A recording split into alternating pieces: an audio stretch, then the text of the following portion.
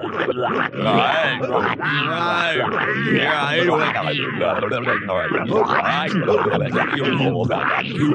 listening to the OneOfUs.net podcast network. One of Us is a podcast and video network funded all but entirely by donations and subscriptions. We do accept pitches for audio-based or banner ads, but on a case-by-case basis. If you're interested in that, contact us at oneofusnet@gmail.com. With the amount of audio and video content we generate, it is expensive and extremely time-consuming to keep things running. Please go to the webpage oneofus.net and sign up for a subscription at $2, $5, $10, or $25 and get a ton of bonus content. One of Us needs and appreciates all your support.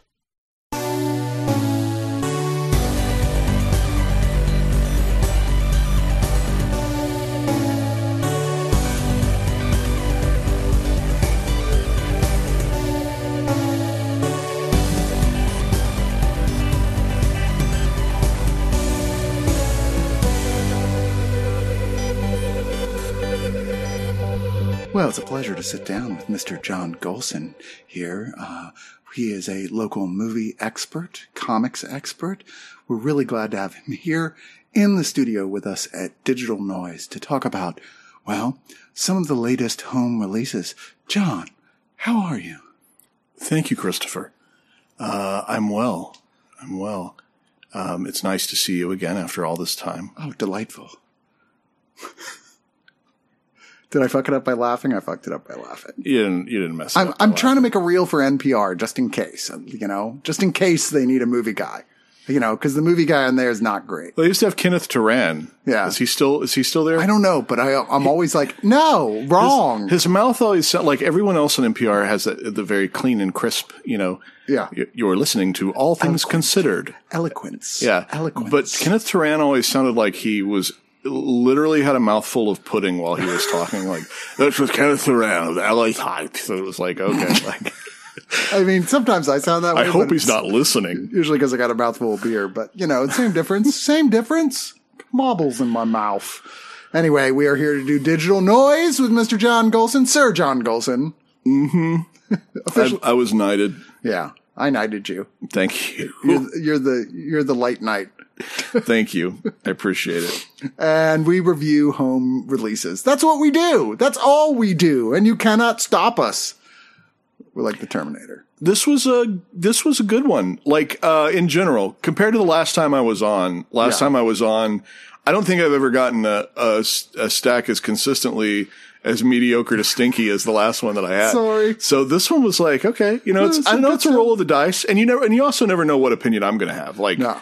That's the thing too. We tend to agree much more than we don't. Like you and I more than literally anyone else. It's on about 90.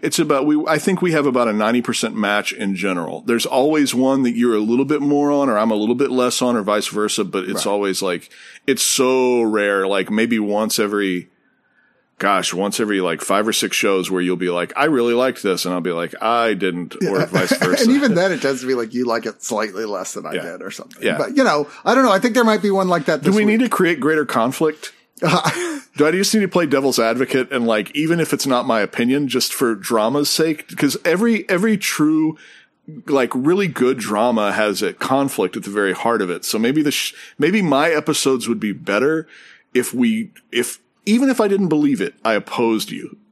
Some motherfuckers always trying to come up in here and tell me what movies are good and which movies are bad. Don't be ice skating uphill, bitch. Okay.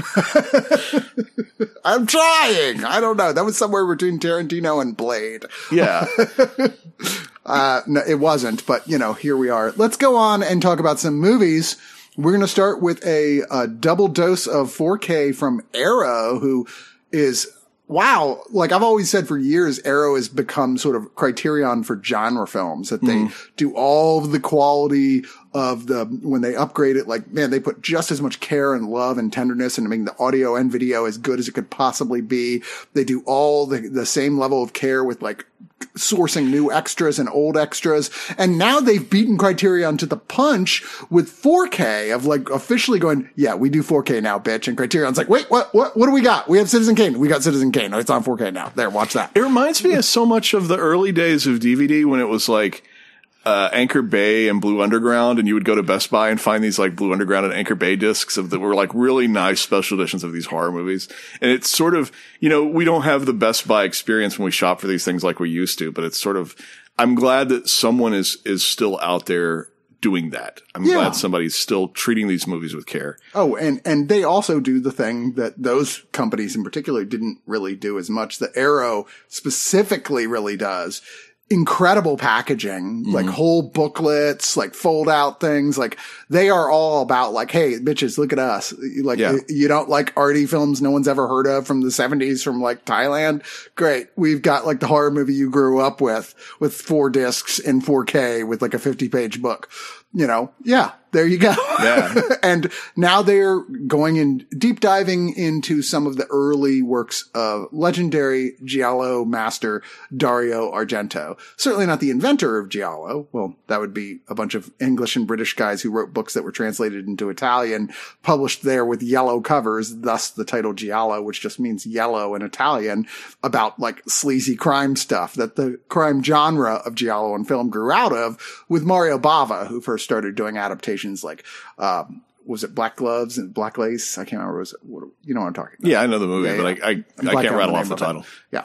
Argento, though, was definitely looked at as sort of the guy after Bava who took it to the next level, which part of that was like, I really like super realistic, very over stylized, gory stuff, which Bava was not quite as much into.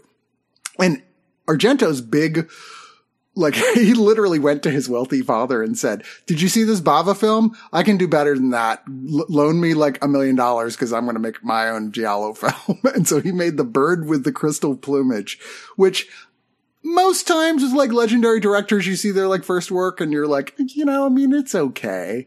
And honestly, Argento hit the ground fucking running with this one. Yeah, it's funny. If that story is true, his confidence shows on screen. Like he definitely knew what he was doing and what he wanted to execute. And honestly, like the suspense sequences in it are really when he comes alive as a director, and he has a very particular way of like, no, I like the staging of those sequences, like the actual build of them, like cut to this, then show this, then I'm going to do this, then this is going to happen. All feels so meticulously created.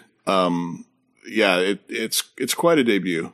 And it was a huge success in Italy when it came out as well, to literally, I think everyone's surprised, probably no one more than Argento's dad. It's like, really? I always thought that kid was useless. He's always torturing animals in the backyard. But I'm kidding. I don't know that he did that. But, and outside of that, although it didn't make a lot of money outside of Italy because there just wasn't a big distribution program for stuff like this back then. And this would definitely have been considered a video nasty in most Western countries at that point. It has gained a huge critical respect over the years of people going, this is genuinely a really good film. Why weren't his next 2 films as good? We'll get into that later. But this particular one follows an American writer, Sam Dalmas. That's a name. Tony Musante playing him, who is vacationing in Rome with his gorgeous English model girlfriend, Julia, played by Susie Kendall. And, he's about to leave to go back to America. He's there to get writing inspiration and also party in Italy in the 60s because, damn, if I could time travel, yeah, I probably would pick, let's go hang out with Fellini and a bunch of models and Argento's dad, do a bunch of blow, come on. And, he is about to come back when he witnesses this woman through this huge window display of an art gallery being attacked by a mysterious black gloved figure. I mean, if you're new to Giallo, hey, there's a lot of black glove killers. And he tries to get to her. He manages to open up the first layer of glass doors because there's 2 layers, and then he gets stuck between them. Whereas the outside won't exit, but he can't get in. He has to watch this happen. And it's just a mesmerizing opening to a film. And she survives. Monica Ranieri, played by Eva Renzi, who was a major, I believe, model at the time. But she's the wife of the gallery owner. the police say, well, we're going to take your passport because you're the only witness to this thing. So, we're kindly asking you not to leave by forcibly taking your passport. But he's having nightmares about this, like constantly flashing back and going, as he says, literally, I know I missed something. There's something that I'm seeing that's bugging me and I can't figure out what it is, which as an audience member makes you go, well, I watched that scene too. What did I not see? And every flashback is slightly different. So you can see him start to remember more and more, like it's visually represented on screen by the flashbacks changing as he starts to recall or try to piece together what happened. And as he starts to realize he can't let this alone. He's actually helping the local inspector in the investigation. He's interviewing like other people who were killed who they suspect was by the same person. He starts to get threatened by presumably the killer who attacks various people, who gives him menacing phone calls. And through all this, he starts putting together, a sort of process. He doesn't put together the wall with yarn, but he's like mentally, and the director is in filmmaking putting together the virtual wall with yarn of like, how do all these things connect? So it's very much a murder mystery type thing with moments of horror. I mean, when they get to the killings, they're certainly not as brutal as stuff that happens in later Argento's career, but for this period of time when this film came out, they were pretty fucking brutal. Yeah. And I think ultimately what I like best about this is it ends with a really interesting, wow, I did not see that coming turn at the end. Yeah, that was really what put it over for me. Up to that point, like I really admired the construction. I mean, I already kind of said this, but I really admired the construction of a lot of the suspense sequences. You could tell that Argento was heavily invested in the creation of those, and everything else kind of falls flat. So like when it's just people having conversation or they're just talking about stuff or exposition or, just chit chat, that stuff he's almost disinterested in that stuff, because then he really springs to life through framing and editing and everything when something suspenseful's happened. Someone's being chased or someone's being killed. And it's like, it almost becomes like a completely different movie for those moments. So you can tell where his interests were at. And then by the time it gets to the end, I was like, okay, that's a really strong finish. And I walked away really It probably didn't hurt the scores by Morricone. Obviously you can't front on that. Yeah. I don't love every Morricone score, but this is a great score. Yeah. Later on, Argento will become much more famous for working with the Italian prog rock band Goblin, which he did Deep Red and Suspiria with. But this is a fantastic and very memorable Morricone score as well. There's interesting as well that as I was watching this, I was thinking, because I had recently rewatched the Stendhal Syndrome, which is a much later in his career Argento film about a person who has the literal Stendhal syndrome. It's a real thing where people who see works of art start hallucinating based on the works of art, and like anything that gives you a sense of aesthetic pleasure through art, they fall into like a fugue state and start hallucinating and sometimes have like seizures. And there's early bits of that in here. It's like, oh, that comes back around later. Yeah. I like that. Anyway, I think as well, this is just a really solid, even better than 2 years ago. They put this out on Blu-ray, even better transfer than that one. There is even though this one, unlike the original, which was Blu-ray and DVD, this is just the 4K. So if you have a 4K player, this is the one to get. But if you're like thinking about getting a 4K player, but don't have it yet and like to get ones that have the Blu-ray as well, it does not. But it did port all of the bonus features from the previous release, which are actually quite impressive. There's a whole series of really good stuff on here and analyses on this film, as well as an audio commentary by Troy Howarth, who wrote So Deadly, So Perverse, 50 Years of Italian Giallo Films. And this adds a little bit of thing. And I know it's not that big a deal, but it adds a whole image galleries of like lobby cards from various different countries, promotional materials, publicity stills that weren't on the previous release. So this is decidedly the best version of this film that you're going to get at this point, with a beautiful slipcover box set case. They also released Cat o' Nine Tails in 4K, which is the second Dario Argento film. And really, after the really surprising success of Bird with the Crystal Plumage, everyone was like, ooh, do it again. And so he was pushed very hard to, in fact, do it again, now having people who wanted to give him money to do it. And he made a film that in many ways resembles Bird with the Crystal Plumage, but definitely feels more rushed, doesn't have all those marks of quality, and as Argento himself said, is one of his least favorite films he ever made. And his reason for that, he's like, I felt like I was trying too hard to appeal to Western influences and not going with my gut with what would work. And maybe that's more exemplified than anything that his main star here is actor Carl Malden, which if you're young and haven't watched Airplane, you probably don't know who that is, but he was a big guy in like the 70s and 80s. He was the Streets of San Francisco. That was his show with young Michael Douglas. It was a cop show starring Carl Malden. His name is hard to say. Carl Malden. It's that all sound that you have to do twice. Yeah. Weirdly, the secondary star here, James Franciscus, is interesting because he was on a television show, in, I think the 70s as well, called Longstreet. And he played a blind detective in that show, right? Cause at that point there was like, what was the one with the guy in the wheelchair? That was huge. You know what I'm talking about, right? Ironside. Oh, okay. Yeah. Well, like there was this thing with like handicapped detectives and when it was like an attempt to cash in on that. And this one, he's a detective, but not blind. But the main character, Carl Malden, is like an ex-newspaper journalist who works with him, who is blind. Mm-hmm.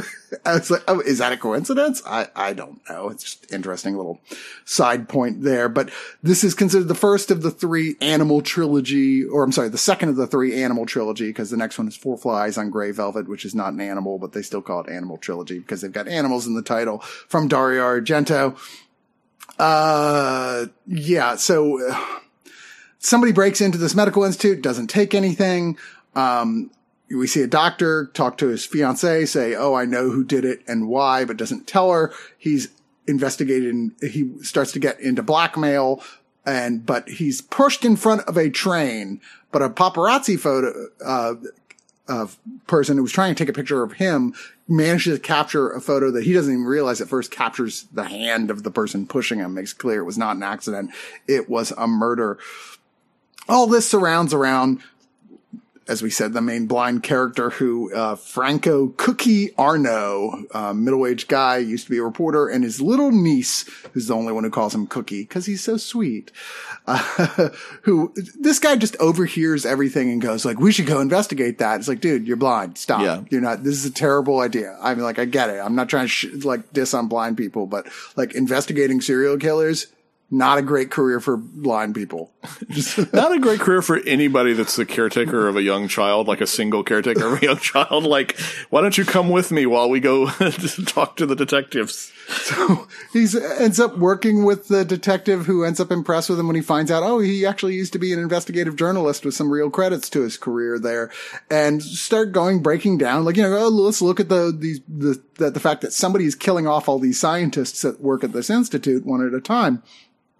I don't know, man. The Cat o' Nine Tails refers to the number of potential suspects. Which is, yeah. I couldn't name the 9. I was they talked to like 3 guys. Yeah. But it's sort of like this thing where it's one of those movies where like they'll get a little bit closer and think they have an answer, and then that person ends up dead. And then they get a little bit closer and think they have an answer, and then that person ends up dead. With black gloves again. Yeah. Let's not forget. Black gloves. Yeah. Always black gloves. No one ever wears like lacy fine like red gloves or something. It's always black yellow gloves. Kitchen gloves. Yeah, no one's ever wearing the rubber, dishpan hands.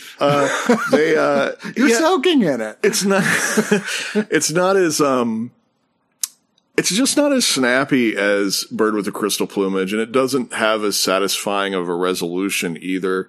There are a couple moments of shock violence that are pretty entertaining, like the person getting hit by the train, they kind of spin. That needed to be rewound a couple times. Yeah. And there's a scene towards the end where someone tries to grab the cables on an elevator to slow their fall. That's makes you go. Yeah, it's like one of those things of like bad idea, but you also like your brain will also tell you like, oh, they would have let go by now. Like he would just be like, ow, ow, ow, ow, ow, all the way down. It was kind of dull. I just, and it starts off pretty interesting, especially I think, watching Bird with the Crystal Plumage first and then following up with this, I was like, okay, now I'm in for a treat. Like I'm going to watch another one of these that I've never seen.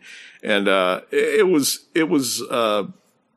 not my thing. I found it mostly just lifeless. And it was one of the, so, it's kind of the death of a mystery if your movie gets less interesting as it goes along. Yeah. And I kind of find Cat of Nine Tails constructed that way where I think it's sort of front loaded with interest. And as they get closer to solving it, it becomes less and less interesting, which is really like that's a killer for a mystery. I mean, if that's happening in your mystery, then it's like, you're just done.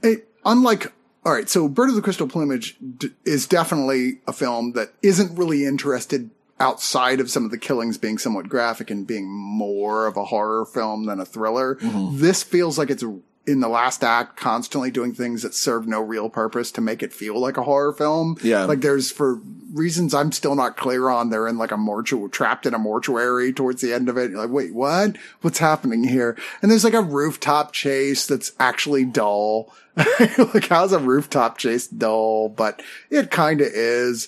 I mean, Morricone does a good job again with the score, but I mean, this is worth seeing certainly if you're a fan of Argento, and I don't want to call it a completionist. I mean, it's good enough. You're like, at worst, it's kind of workmanlike, really. Yeah. I mean, its story just isn't as good. It's got flares of, wow, that was cool, but it's not even half the film that Bird is. Yeah. But, if you're a huge Argento fan like me, you're going to watch it. This is my second time watching it, thinking maybe I'll like it more this time. I did not.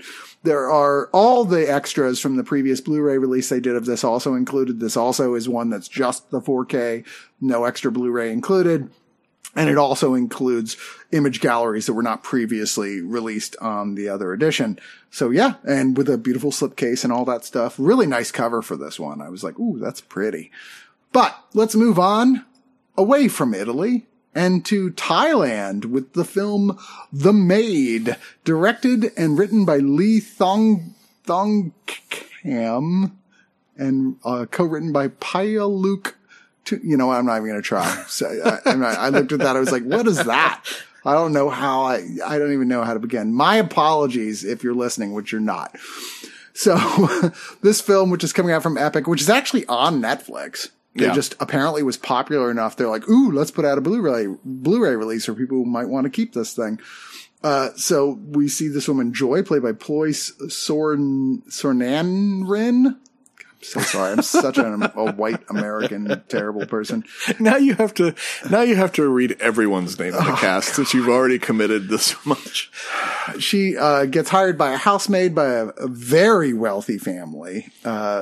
And I'm carefully avoiding saying their character names so I don't have to say the actors' names, who has a woman of the house who's very fancy. She's very fancy indeed. She smokes cigarettes out of cigarette holders and what have you.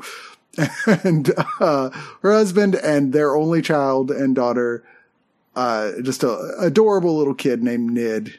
Oh shit, named by Kita Pat Pungru. Joy is told right off the bat, like, hey, just do your fucking job and don't ask any questions. Literally, don't ask any questions, by the head housemaid, Mrs. Swan, played by, goddammit, Natney Sithisuman. Fuck. Anyway, right off the bat, she's like, what was that? What was that? What was that thing? Did you see that thing? Did you see that ghost thing that was there? There seemed like a thing that was ghostly. People I could have sworn I saw a monkey in a tuxedo. Yeah. Oh, there's an opening scene with a ghost monkey, like demon ghost monkey, that is like set up to be a major part of this film and is never mentioned again. What a letdown. Never comes up again. Oh my God, I forgot about the demon ghost monkey. He's in the movie for like, it literally opens the movie and you think it's going to be something completely different. It's about just, demon ghost monkeys. I don't know if it was like something that they filmed to promote it online, like watch the first 8 minutes of The Maid now. And so they made sure that the first 8 minutes had a killer monkey in a tuxedo and then the rest of the movie doesn't. Yeah, it never even is referenced again. Like no one ever goes, wasn't there something about a monkey in this thing? No, forget about that. Forget about what you said. Don't worry about it. No monkey. Baffling. Anyway, so this is one of those, like, she slowly starts to uncover shit. Like, oh, some stuff happened. She finds out there was a former housemaid there who mysteriously disappeared, and sort of uncover what was the deal. What was her relationship with these characters here, the other people who live in this house?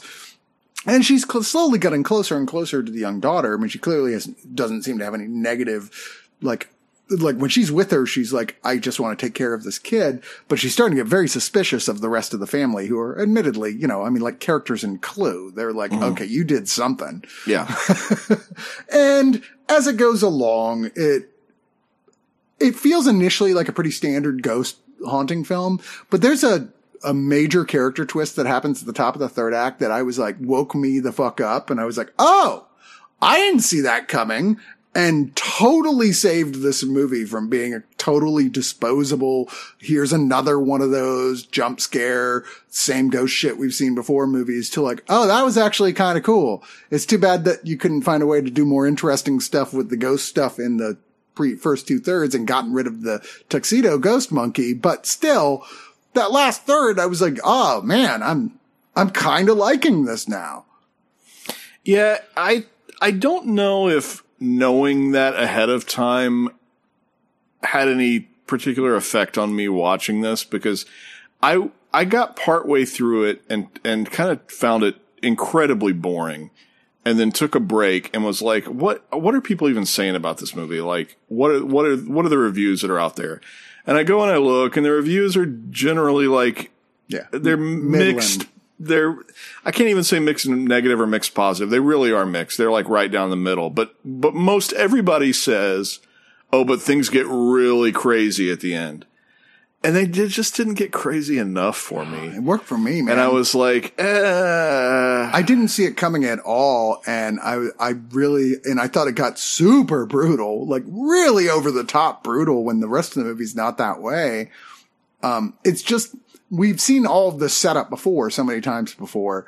For it to take that type of turn was like, oh, I didn't know that's what I always wanted to happen in these movies, but it's what I always wanted to happen. It was not worth the trip for me. Like, not worth the, You're just mad not you worth didn't all get the more other stuff Tuxedo I had. Monkey. Honestly, that's the truth. I was like, you already got rid of the best character in the whole film. Tuxedo Monkey was just it for you, huh? They should have been called Tuxedo Monkey, and it should have ended at the 8-minute mark. I don't know. I liked this much more than I didn't. I thought even when it was more kind of by the numbers, it had some really good performances in it, especially by the lead actress. I thought she was great in this. She really swings her emotions in a way that I found convincing and affecting. And when it gets to the violence, I thought it was really effectively, disturbingly brutal. Like, I agree with you that, like, if you were watching this, you're like, oh, Jesus, here's another one. If I was watching this on Netflix, I would have stopped halfway through. Yeah. I'd been like, okay. I mean, that's whatever. Essentially what I did. I would have gone, this is fine, but I've seen a lot of movies just like this, and I know where it's going. But as it turned out, I didn't know where it was going, and I'm glad I stuck with it. Let's move on to our next one, which is the really inaccurately titled The Cannibal Man. Like, not even faintly appropriately titled. Well, and then you start it, the movie says something like The Week of Darkness or whatever. Like, the title that comes up on the screen is completely different. It was The Apartment on the 13th Floor was the alternate title, which also is a wildly useless title for But that's film. an even different one than the one that shows up on the Is it? The opening title's something like it's either The Week of Horror or The Week of Terror or something like that. That displays on the screen when the title appears. All right. I've been talking about all the plots, so it's your turn. Oh man. So this particular movie is about a guy, handsome, dude. I think this is a Spanish film. Is that correct? This is a Spanish 1972 horror film. Yeah. So this guy, handsome dude, he's a manly man, and he is out with his woman one night, and a cab driver gets a little handsy and aggressive and rude, and he ends up murdering the cab driver. By accident. And his girlfriend is there, and she sees everything happen, and that incident causes him to spiral. And there's a little thing of like, I think over the course of the movie, and this does kind of fit into the synopsis of it without necessarily trying to avoid spoiling things. I think because he gets away with it, it affects the power trip of, I can just effing kill people. Like, this is something that I can do and no one will ever find out because he gets away with it once. And it becomes something that's almost like, it lives in the ballpark of something like Henry Portrait of a Serial Killer, where you have this character who's like, is dealing, on the one hand, can totally put on a mask and appear in public like a regular dude, but there's something about him. It's not even that he has a hair trigger. Again, I think it's the underlying thrill of knowing he can get away with it that's sort of driving what he's doing. It's kind of a character study in an odd way. Yeah. Not really a horror film like you would think. No. Again, akin to Henry, because Henry's kind of a character study. It's just, we're going to spend time with this killer. But I mean, I thought of that too, except that Henry wants to do what he's doing. Mm-hmm. This character is treated as a guy who's like, why do you keep making me do this? Yeah. Even though he's like broken, like no one's making you do this. Yeah. You're just like, I am absolutely not going to jail. Yeah. Like, but in every other way, he's kind of a chill dude, except that if someone gets too close to his shit, he's like, fuck. And the great thing about it, I think, is really performance-wise, you still feel like those are elements of the same person. Mm-hmm. It would be real easy for a worse actor or a worse movie to slip into like this thing where it's like, now I'm psycho, now I'm normal, now I'm psycho. But this really feels like the same guy. Like it really feels like you're watching the same person who you just saw having drinks with his gay friend is now like killing someone. All right. So let's talk about that. Well, I mean, first, let me say this guy's just like has no idea what to do with dead bodies. He's not playing for this. So he's just filling up his bedroom and closing the door with dead bodies and having to spray fucking Lysol everywhere. It's like, it's a reoccurring problem. Mm-hmm. And hot chicks are coming to his house wanting to fuck him. Going, what does that smell? Can we go fuck in your bed? He's like, can we go somewhere else? He's not a bad looking guy.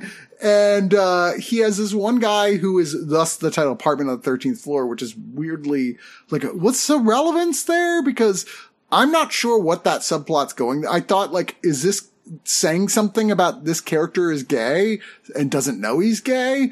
Like, is that a subtext? I really thought a lot about trying to figure out how that would come together, and I never could quite piece it together because that guy is clearly gay. The rich friend who just kind of seeks him out, meet on the beach, walking around, smoking cigarettes as they do in Italy, drinking tiny cups of espresso.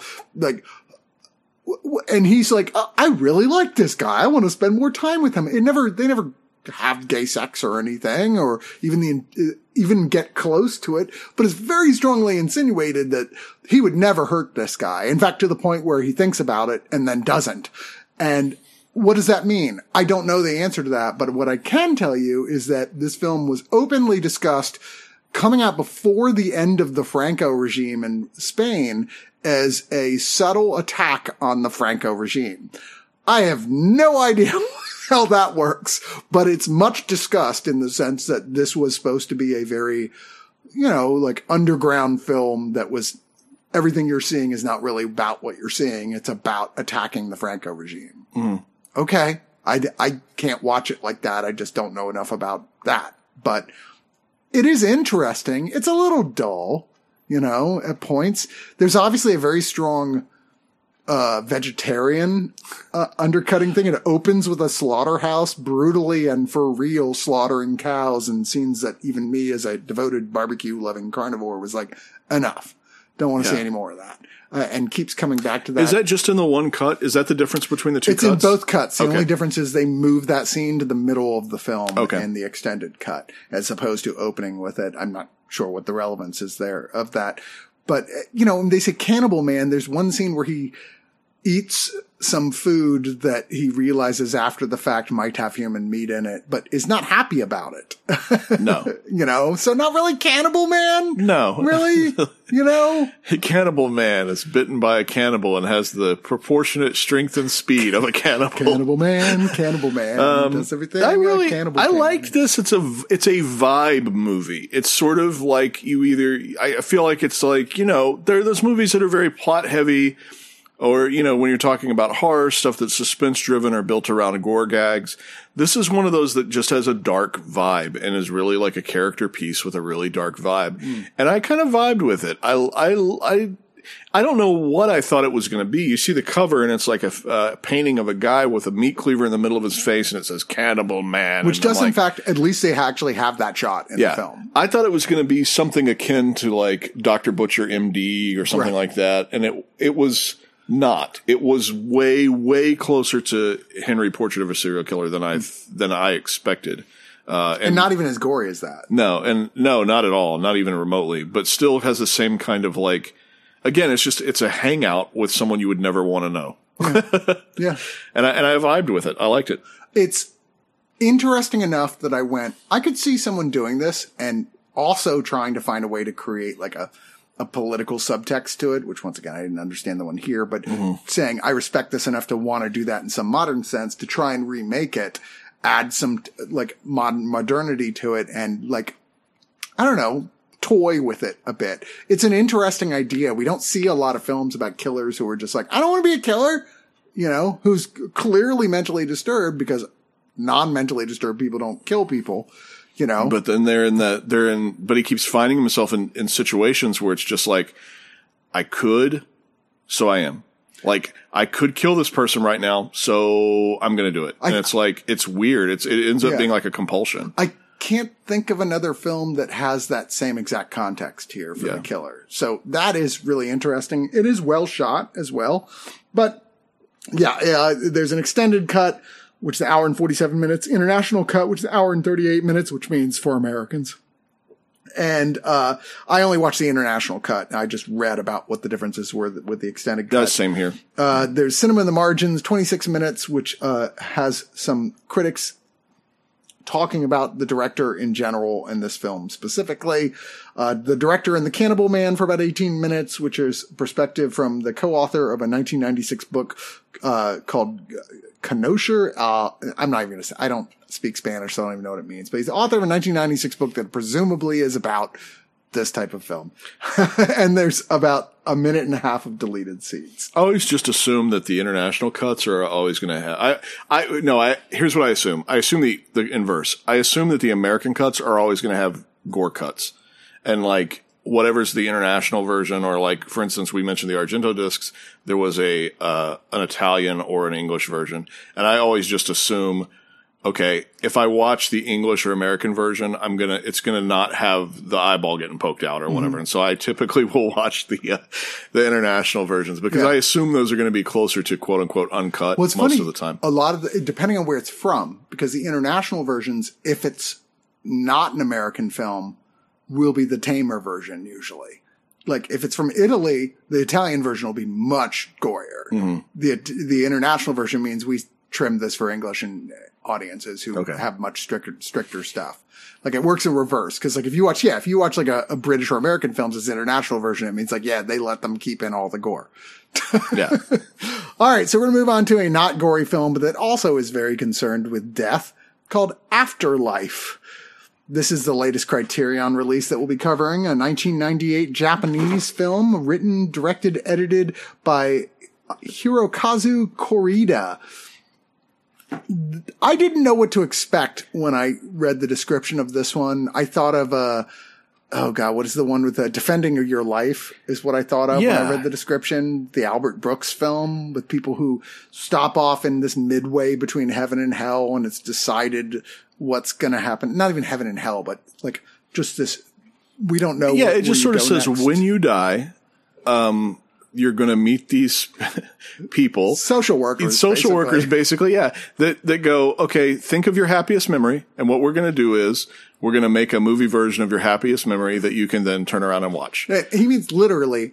They have they're in like this, office like a building, production and they have offices. a production studio, and like with film equipment and props and shit, and like they can't. Even though they have access that look like really badly kept VHS copies of like memories in their life where they can watch them, although third person, which is weird, but they go, you get to live inside your favorite memory ever, forever and ever, which sounds like hell. Really? Because wouldn't you be eventually like, oh, what is happening? Help. But I think they answer that in the film. Yeah. Because so to me, it's an interesting question that I think they think of. And so they try to address it in the fact that there's one of the, I don't want to call them patients. There's one of the recently deceased who is senile, and she thinks she's a little girl, and she keeps collecting like buttons and rocks, and they can't draw a memory from her. And the one of them realizes, oh, she's already there. Like she's already reliving her happiest memory, which is when she was a little girl. Right. And she was collecting rocks and stuff. And that's where her mind already is. So we can't really do anything for her. And I was like, oh, that's really interesting in concept. So they kind of touch on that as sort of like not as like not an unpleasant thing you would want to sort of live there by having a character sort of adopt it for herself as where she wants to be mentally. And there's like, you start with a group of people, including someone who seems to be relatively new, a young lady who's interning underneath another person to learn how to do the interviews and everything like this with these people. And John, I came at this, as I do often with things that touch on genre, from a genre guy point of view of watching this, like, how would this work? This doesn't, and if you're looking at this film this way, this makes no sense whatsoever. You'll be like, wait, what? How would, first off, like we said, the plot, like, wait, they reconstruct using cheap props and shit. Like, they're like doing a thing. My favorite memory was an airplane. So they have a guy in an airplane cockpit, and they're like rolling by big pieces of cotton on wires and stuff. Like, wait, what? Like, there's shit like that throughout this, not just with that aspect of it, where I'm like, I don't even, what? I had a really hard time connecting with this movie. I thought it was very well shot. It's clearly very well acted. There's some interesting stuff going on here that I suspect I just couldn't figure out what it was. You know what I mean? Like, there's subtext that it's actually about that I'm like, I don't know what you're getting at.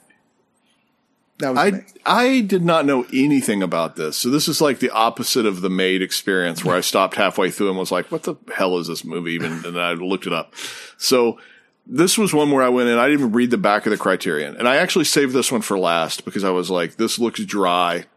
Let me make sure I'm very awake. It's pretty dry. Bring a gallon of water. And so, I didn't read anything about it, sat down, started watching it, and was charmed like immediately because I didn't know what the plot was. And I was like, what? Wait, what? What is this? Because it's so mundane, and it could have been like, oh, Tim Burton-esque, and it's like magical realism, but it's like, no, it's just like the afterlife is presented as like, they're in like a crappy, it's like a converted school, like a Japanese school. You're making me want to remix this thing, re-edit it with a Tim Burton like type soundtrack. Yeah. You put the Beetlejuice soundtrack on top of these really mundane, dry social work interviews. Yeah, what we describe, it sounds so enticing, but it's so small scale and so charming. And the other thing that I think caught me right off the bat was I did not watch the special features on this.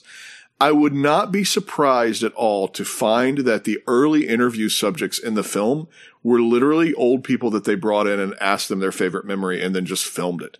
And I was like, that's a really cool story to build around these interviews that you're getting from these elderly people. Because the first maybe half hour of the movie, maybe 20 minutes to a half hour, are just people telling the stories of their favorite memories. And I was like, it's almost like a framing device built around a documentary in a way, because I was like, and I don't know, maybe they were scripted and the people were just really good actors, but it struck me as a casting call where they asked people to come in, shot the memories and then framed it in this film. I really like this. It is very small scale. It is very, to me, very mundane.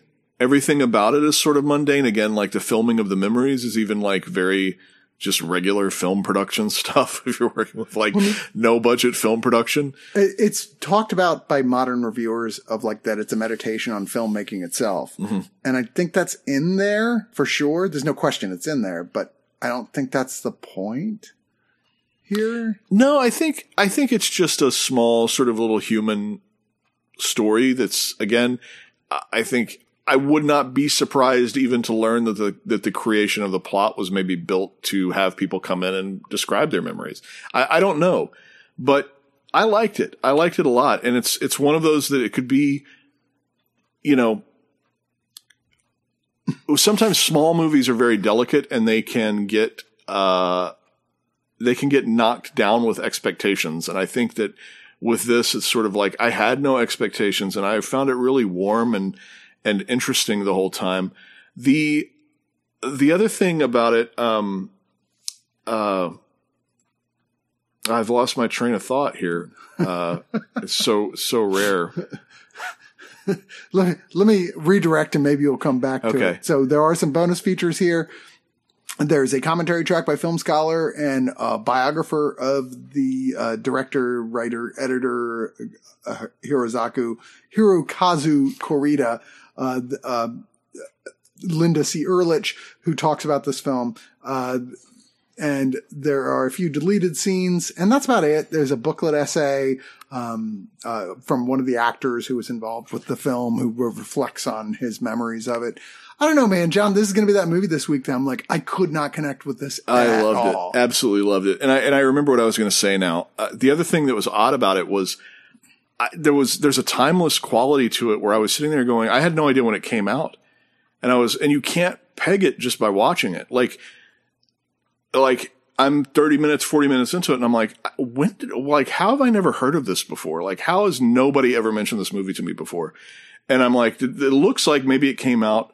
The only thing that was giving it away was it was obviously shot on film and not digital. Mm-hmm. And I was like, I would assume this came out just a couple of years ago, except that I can tell that it's shot on film, which makes me know it has to be more than 10 years ago. And then to find out it was in the late 90s, my mind was blown. I was like, how have I gone this long with no one bringing this up? Because it certainly feels like a movie people would talk about. I mean, even if you didn't like it, I think I would have heard of it. Outside of like, you know, I mean, the most already little, like if you're hanging out all the time at Austin Film Society Theater, like talking with the guy who runs it, it'd be like, it's one of the greatest films ever made. And we're like, yeah, nobody but you knows that. So I do think if I am going to be critical, I do think it runs out of a little bit of narrative steam at the end. Yes.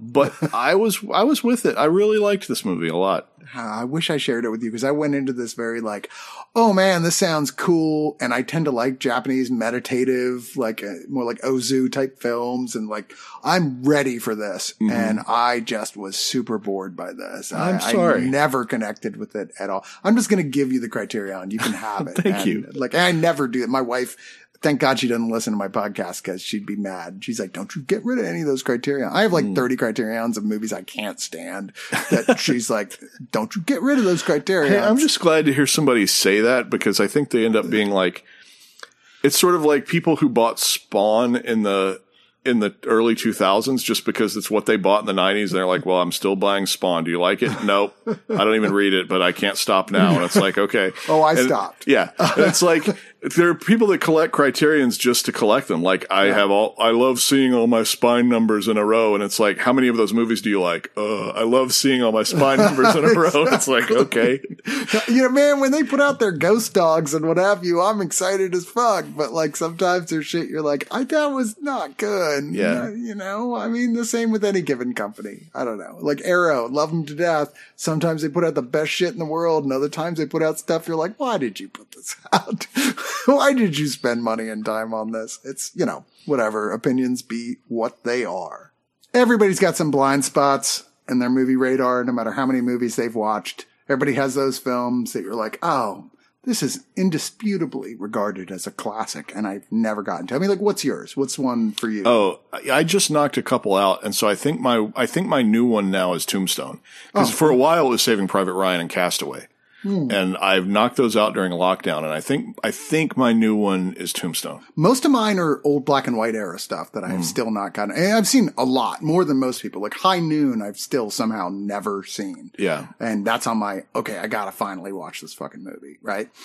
But then there are those movies that are for some reason on a lot of people's list of like, oh, I've seen it like 100 times and you just never got around to seeing it, despite the fact that you were in the era where everybody else saw it and you just didn't, because it seemed mediocre and maybe even bad and you never had any interest. But here we are 20, 30 years later and people call it a classic and even do remakes of it.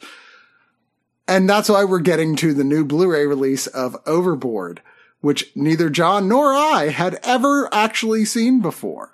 No, and I had growing up, this is the crazy part. I had a friend whose mother's favorite movie was Overboard and would watch it all the time. Like, and I know this because like she had it on video cassette, and every weekend or so, like anytime I was hanging out, like she would talk about watching Overboard or be watching Overboard.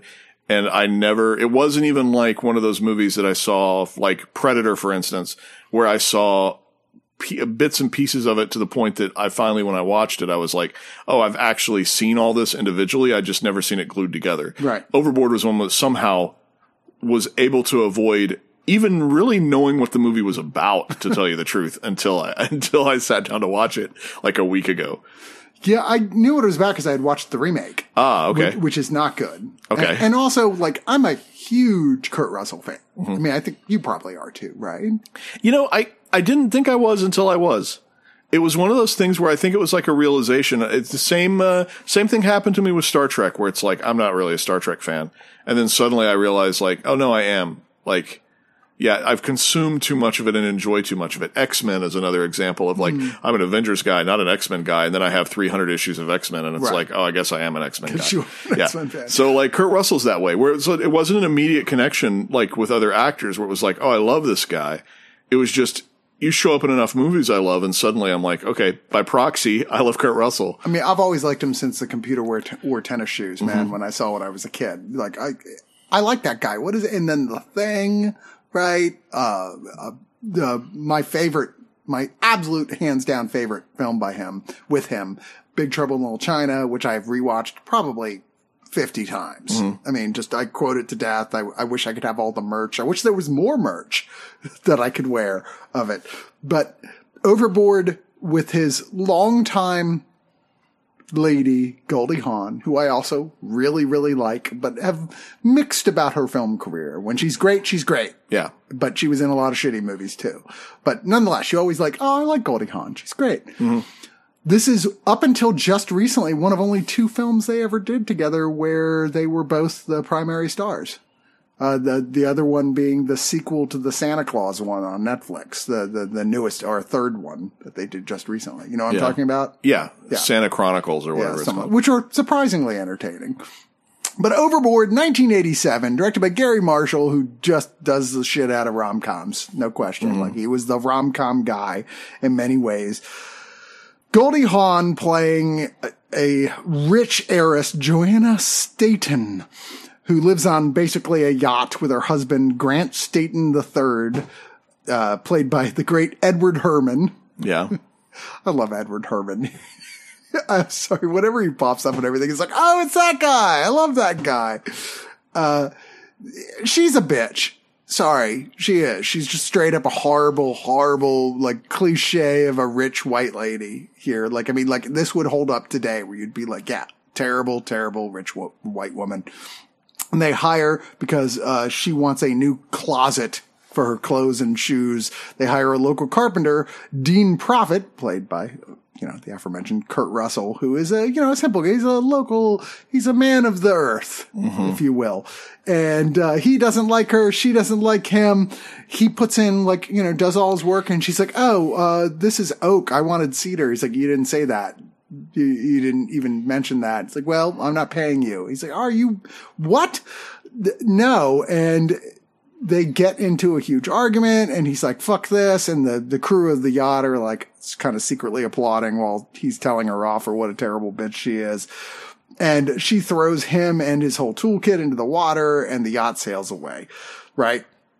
What ends up happening is through a series of slapstick incidents, she falls overboard, thus the title, and ends up being rescued by a garbage scow, but she has amnesia, taken to the hospital, has no idea who she is. He sees this on the local news, like, who is this woman? He's like, I know who this woman is. And he himself is like raising multiple kids who are just hopeless brats. His wife has died, but he's living, and he's not a good dad. He's a helicopter dad. Mm-hmm. That's putting it nicely.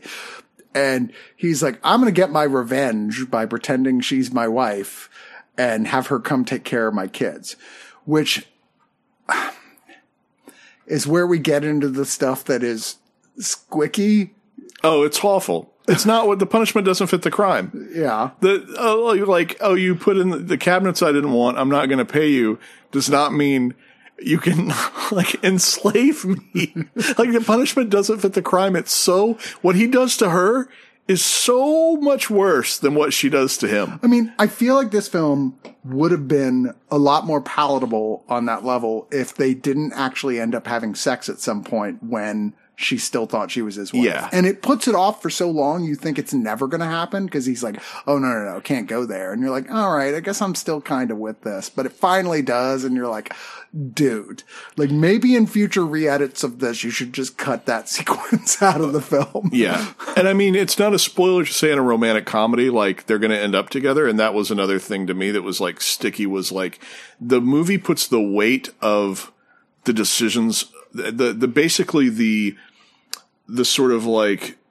emotional turmoil of what should I do is placed on her at the end. Mm-hmm. And I'm like, he should really be dealing with some of this as well, because he gets off basically scot-free. And I'm like, I would rather see him dealing with the emotional turmoil and then her almost coming to him to help him deal with it. And that's how they end up getting together. But it's all on her, and she's the one that's really torn. And, oh, those kids that I thought were mine, they need a mother. It's so 1950s in the way that it glorifies the sort of oh, there's a dad and a mom, and a dad and a mom take care of kids, and that's what their purpose is to work and take care of children. And that's the life for me. That's what I want. Ends with a whole until we have another one, and you're like, oh, you gag in your mouth a little bit. It's so, as the kids say, problematic. Really, but damn, if it isn't funny. Yes, that's the biggest problem. Is that you watch it, and you're like, fuck, with all the shit going on here that should be that is hateful like that. You're like, this is terrible. It's kind of charming and delightful at the same time. I know. I kept getting mad at myself for liking this movie.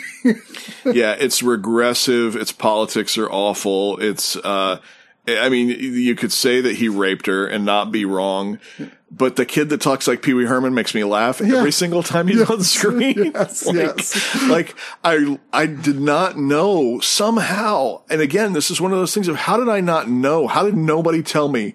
Why were there no articles written spotlighting the kids from Overboard? Because the three boys from Overboard are so funny and given so much to do that's funny. Uh-huh. The kid, Roy, and the other kid that talks like Pee Wee Herman, and they're bad. They're bratty kids because they haven't been raised right, and then Goldie Hawn comes in and raises them right. But they don't necessarily lose their personality. They just become better kids. They keep their personalities. I mean, those kids stole the show for me. They were often the source of the most laugh out loud hilarity was coming from these punk kids. I mean, this isn't even faintly nuanced. If you're looking for anything even mildly resembling what could happen in reality, this is not going to be your movie. But does the remake try to I know we're not reviewing the remake, but how does the remake handle the problematic aspects? I barely remember it now. It gender swapped. Well, okay. And I guess everyone's like, well, it's okay. Because it's a girl, it's the reverse. Which it's not, for the record. I feel like that's the one thing I remember going, how is this any better? Yeah. I remember we hated it, but I didn't hate this. And maybe it's just because Kurt Russell and Goldie Hawn are both charming and they loved each other like crazy in real life. And so they have intense chemistry on screen together. Even when they're supposed to be hating each other, it's kind of delightful seeing them bash at each other. It's a nice little movie with, as you said, just horrific political and socio-political undertones. Yeah. Oh, well, it is what it is. It's part of history now. You can watch it and gauge for yourself whether Can't or not unmake it. you watch and gauge for yourself whether or not you can deal with that and like all that shit enough to get past it and just enjoy the charm that's there, which is unquestionably there, but I can't blame you if you can't. Yeah. There's one extra feature, about 14 minutes, Writing Overboard, which is an interview with the screenwriter who also wrote Mrs. Doubtfire, a film I did not like as much as this movie. Although everybody loved that movie when it came out. But, I did enjoy, Robin Williams and Drag, but that one also was problematic. I was violently ill during that movie, and I went to see it with a friend, and my stomach was not in a good way. And so what I associate with that movie is a mild case of food poisoning. Jesus. Well, that's not good. It's not a great movie. I know people will tell you otherwise, but I think they were young when they saw it. There's a lot of films that we think are better than they are because we were the right age for it when we saw it. So this woman, and it's funny, these are both from a female screenwriter, right? So, and it's funny that her movies sell this particular idea of the man knows better. Mm-hmm. That's a really weird tack for like a theme to run through a female screenwriter's films. Well, it's not just that here, because there's definitely like playing with feminism here where she's like, because his shit is like wrong. He's doing everything totally wrong and he needs someone to straighten him out. Mm-hmm. Right. And she comes in with like a kind of a firm hand eventually. And it's like, and in fact, straightens shit out, straightens the kids out and straightens him out. But one could argue that's not really feminism. It's, the nuclear family. It won't work without a man right. and a woman. Well, and that's what he's telling her she is. So she becomes what he tells her that she is. You are this. You are a mother. This is your personality. This is how you behave. And she kind of goes, oh, I do? Oh, okay. And it's like, just adopts that for herself. Well, let's talk about one of the most underrated and unfortunately forgotten about comedies of this same period, Dead Men Don't Wear Plaid, directed by the great Carl Reiner, the legendary Carl Reiner, who unfortunately left this earth just about a year ago, I believe now. God, I was so sad. Is that what the problem is with 2021? I was so sad. Is that why everything's so crappy? Him and Mel Brooks have been best friends their whole lives. Mm-hmm. Like they're literally once a week they get together, smoke cigars, drink whiskey, and spend all night hanging out and talking. And I'm just like, I love that. These two 80, 90-year-old dudes who just, couldn't be separated from each other. Yeah. They're the best of friends. And when he died, I wanted to write a letter to Mel Brooks and say, I'm so sorry you lost your friend. Because I feel it, man. Reiner was a legend. You're a legend. Like, both of y'all deserve the ultimate respect. And one of the Reiner films that's most forgotten about is Dead Men Don't Wear Plaid, which is unfortunate. It's one of the Steve Martin films, which is most forgotten about, as he plays the lead character here in this film, Rigby Reardon, who is a private detective in the Philip Marlowe vein. But here's the thing. This is not a drama. This is a straight up satire of film noir that is so meta that it goes, why don't we just take a bunch of clips from the best film noirs and try and integrate them in the film so Steve Martin can play off of classic film noir actors in their films like Humphrey Bogart and Ingrid Bergman and James Cagney and Joan Crawford and Bette Davis and Kirk Douglas and Ava Gardner and Cary Grant and Alan Ladd and Veronica Lake and Burt Lancaster and Charles Laughton and Fred McMurray and Ray Milland and Edmund O'Brien and Vincent Price. By the way, I still watch the Vincent and Price one, and now I really have to. I'm like, wait, what is that? I forgot that Vincent Price was in a noir film. And Barbara Stanwyck and Lana Turner. I mean, like, as a kid, I watched this film when it came out. I mean, I say kid, I was 12, so I guess that's still kid. And I loved it. And I had never seen any film noir. And I was like, what is this? I remember I was so obsessed with it. Like my first year of high school drama class, like a year and a half later, I was like, trying to like convince them to let us do a play about a hard-boiled detective with like a fedora and a trench coat. And that all came from watching Dead Men Don't Wear Plaid, where I'm like, this is a tribute, a loving tribute and a satire of all those films with Steve Martin, honestly, and I think one of his best performances in his career, quite frankly, playing a guy who is, you know, like I said, a Philip Marlowe type who's approached by Juliet Forrest, who is played by the very sexy Rachel Ward. Holy shit, I forgot how hot Rachel Ward was back then. Who's a daughter of a noted scientist and cheesemaker. You know, cheesemaker obviously being more important in my point of view. But who, her father has died, and I think he was actually murdered. He starts uncovering stuff along the way, which is largely this list that says friends of Carlotta and enemies of Carlotta, and people start being killed along the way. And he's sort of investigating the stuff. It all ends up in a foreign country, intermixed with one of the greatest ever fitting two things together that don't fit, the Vincent Price stuff of like a chase through like a big carnival type festival with fireworks and dancing. Like, that sequence is like unassailably brilliant. Like, oh my God, I can't believe how amazing this is for a film that's sort of like Zelig before Zelig, you know?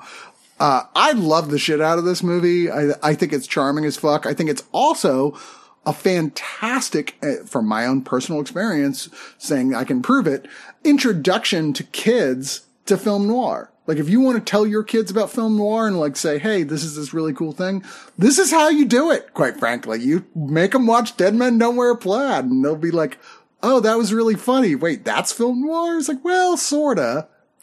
I saw this in the theaters as well when I was a kid. And I'm trying to think of the age difference. What was the year of release? The year of release was 1982. Okay, so I was 7 in 82. And I can vividly remember the day that I saw it, but I didn't like it. Not when I was 7 years old. I did not like it. You were 7. You were a little too young. I was too young for it. Yeah, when I was 7, I didn't dig it. And had been kind of dismissive of it my whole life, basically like based on the fact that I didn't like it when I was 7 years old. And then I did not know at the time, and I don't know what educated it to me later, that the movie had been constructed of pieces of an old movie, of old movies, I should say. And I didn't know that. I didn't know that it was sort of like built around. You just didn't remember that. These scenes. Well, I don't think I realized it at 7. I don't think that I don't think at 7 I just was taking it as like, this is a Steve Martin comedy that's in black and white, so it looks old. And I don't think because I may have had some awareness of like Humphrey Bogart and stuff like that from like Looney Tunes cartoons, but he would have probably been the end of that awareness. Mm-hmm. And I may not have even known that person was dead. I'm sure the only person I knew at this point in this film from those clips was Bogart, because my father forced me to watch Casablanca with him regularly. And I loved it. I love Casablanca, but like I knew who Bogart was. Other than that, like I didn't know Fred McMurray was outside of like Flubber. Yeah. You know? So I can't remember. I think I was just on a Steve Martin kick, or it was on sale on Vudu or something like that. And I ended up buying it, and it was like really funny. It's like really funny. Mm-hmm. Like, probably, you know, there's this run of Reiner, Steve Martin comedies. I'm not the biggest fan of The Lonely Guy. No. But there's like The Jerk and this and Man with Two Brains that are really in the neighborhood and stand toe to toe with some of the stuff that like Mel Brooks was doing. Absolutely. That just don't get, for whatever reason, and I'm not entirely sure why, they aren't considered in the same way as like the Mel Brooks classics, but they're both like very like spoofy, like nothing is made to be taken seriously. Everything is for comedy's sake. I think there's a purity to that that's like, you know. I think because Brooks stuff appealed to a younger crowd than Reiner's stuff did. All of Reiner's stuff is a little older, a little more subtle, and nuanced. And Brooks is playing with like really direct, overt puns. Yeah. You know, what knockers, what have you, you know, like that was not Reiner's style. But they're both doing that. You're right. They're both doing like that same, like we're satirizing stuff we love. Well, even, you know, I think the other thing too is that both of them ingest and deliver back movies. Like Mel Brooks Blazing Saddles, Young Frankenstein. He's digesting movies. Even Life Stinks is like Preston Sturges digested and sort of like redone. Not remade, but sort of like the same kind of thing that Tarantino does, where it's like, I've ingested this, I've made it my own, and now I'm putting it out on screen. And you see things like the structure of The Jerk, where it's like a biographical movie about this rags to riches story. Which I honestly think is pretty Sturges itself. Yeah, that's very Sturges. Or the stuff in Man with Two Brains that's very much like, oh, this is a 50s sci-fi movie, to the point that like one of the most memorable comedy scenes is when they're in the castle and he keeps trying to lean up against the stone wall and his arms just go through it because the stone walls are made out of styrofoam.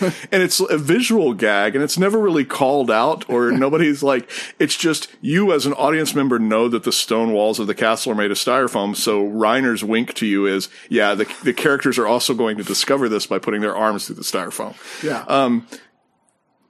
And again, and this movie is the most obvious example of that, where I've ingested these movies that influence me and that I enjoy and that entertain me, and now I'm going to, I don't want to say regurgitate, but it's sort of like they sit inside of you and inspire you creatively, and then you create something that is both unique, it stands on its own, it is its own piece of art, where you can recognize the love of other pieces of art in that piece of art. It's a comedy, a satire, but based entirely out of love. Mm-hmm. You know, I mean, like, I want to do this film, but I'm not the guy to make a film like this. So I want to make a film that is playing with this. What's the line? Is it, let me make you some of my famous eggs or coffee? Is it, let me make you some of my famous coffee? There's like a whole sequence where... The whole sequence where he's pouring the coffee into the thing and it just doesn't stop for like a minute and a half, where he's just pouring the coffee out of an endless bag. My favorite line my favorite single line in the whole thing is, that's never gonna heal. The gag where he keeps getting shot in the exact same location. Sucking the bullet out in like it's a blowjob joke. But he has this thing where there's a background thing where a cleaning woman, something in his past. And so anytime someone says cleaning woman, he goes crazy.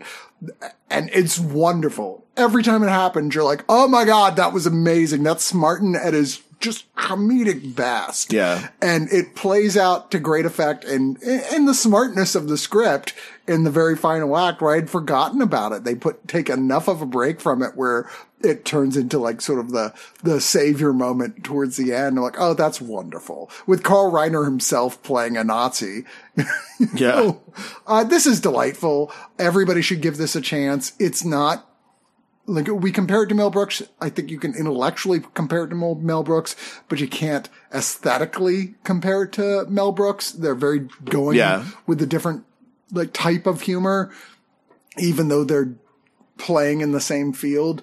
I think this is a much more nuanced film than a lot of the stuff that Brooks was doing, which isn't a criticism of Brooks's stuff. It's just a different type of humor. Yeah. And I really feel like as an adult, especially someone who loves classic film noir, this is not something that was designed to play specifically to children. It was designed to play to actually slightly older people who did love these films. And it is delightful. Yeah, it's great. I've watched most of the film noir films that they put in here now. And watching them now from that perspective, going, oh, I forgot that scene was in here. Oh my God, how great is that? I almost wish that they would go back and do a sequel now with Steve Martin, which you go like, Steve, like, your career is kind of like, what's going on? I mean, if you were to announce you were doing a sequel to Dead Men Don't Wear Plaid, can you hear the squeeze coming out of like people of a certain age and be like, seriously? Where you like incorporate like, hey, it's like, and now it's the 80s and he's still alive and older and you can incorporate a bunch of like neo-noir stuff, scenes in it. Please do that. Please do that. Unfortunately, there's not a lot of bonus features here. There's an audio commentary track on it, but not a lot. We're going to move on to our next one, which is, I admit, John, I was kind of mildly dreading this, and not because I disliked the film in question, but because it had been long enough since I'd seen it that I was like, I've been defending this film for a very long time on multiple levels, and I didn't want to have to come back and go, oh, this is shit. Like a lot of people say it is. And that's Dune, David Lynch's Dune. This is now being reissued by Arrow in 4K. My immediate response was, hooray! I really want to watch this again. And then I saw it wasn't the extended edition, which if I remember correctly, I did in fact feel was by far the better version if you're a fan of the source material. Not necessarily if you're a fan of David Lynch films. But much longer version. This is not that. Maybe Arrow will do that at some point, but this is just the theatrical edition re-released in 4K of the 1984 adaptation of Frank Herbert's 1965 novel of the same name, with Kyle MacLachlan in his film debut, because this is before Lynch worked with him on Blue Velvet, as Paul Atreides, the lead character of this huge, epic sci-fi drama that is often put in the same terms of Lord of the Rings. Of like, this is the science fiction Lord of the Rings. You know, I mean, it's that good. It's that well written. It's that epic. And I agree with that literarily. Absolutely. I think it's on that level.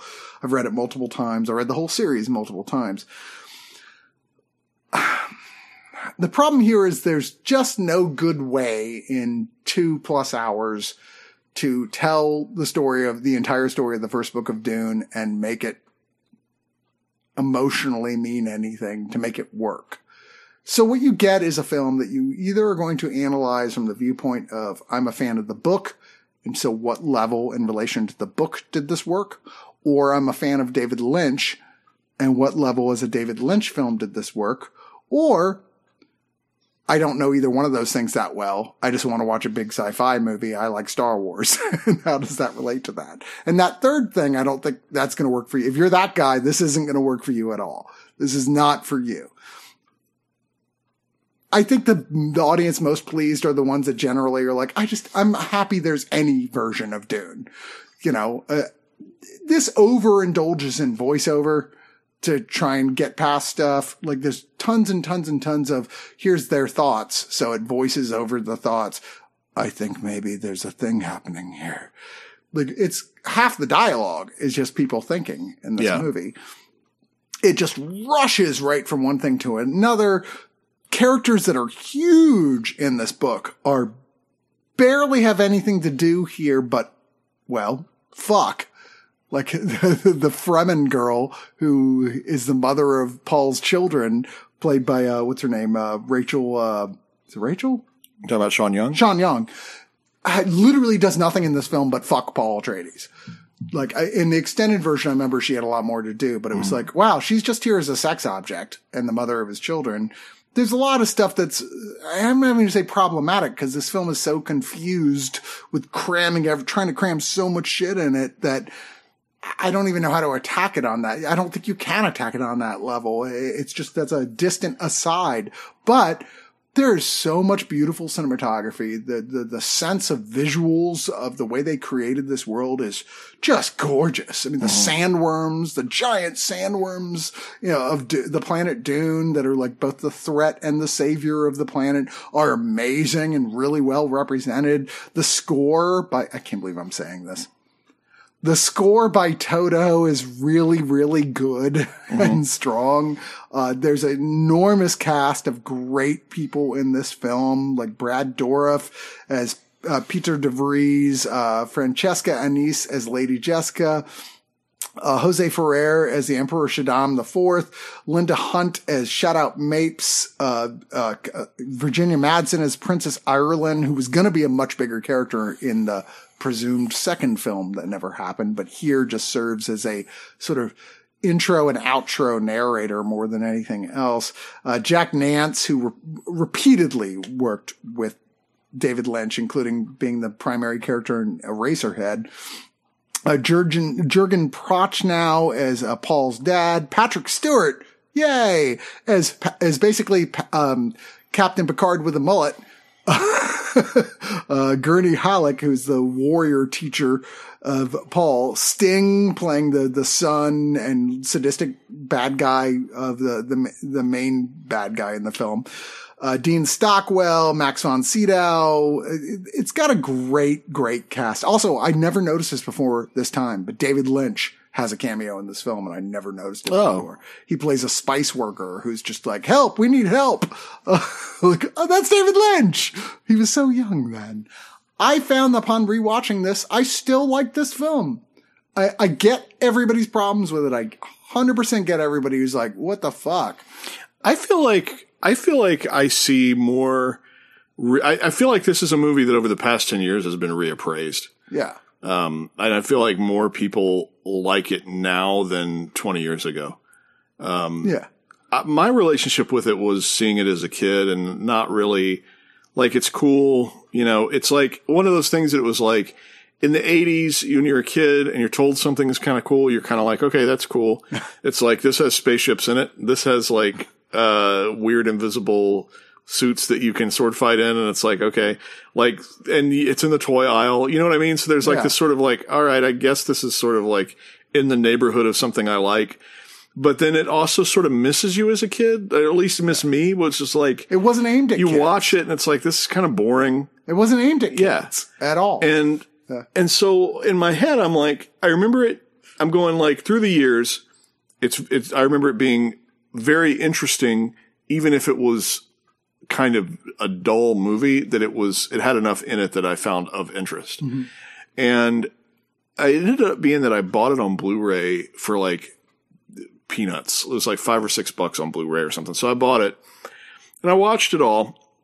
Really liked, I thought it looked really good on Blu-ray. It was like, okay, cool. This is, from the very opening scene with the navigator talking to the emperor, it's really looked great. Blu-ray looked great. 4K looks even better, but the Blu-ray looked great.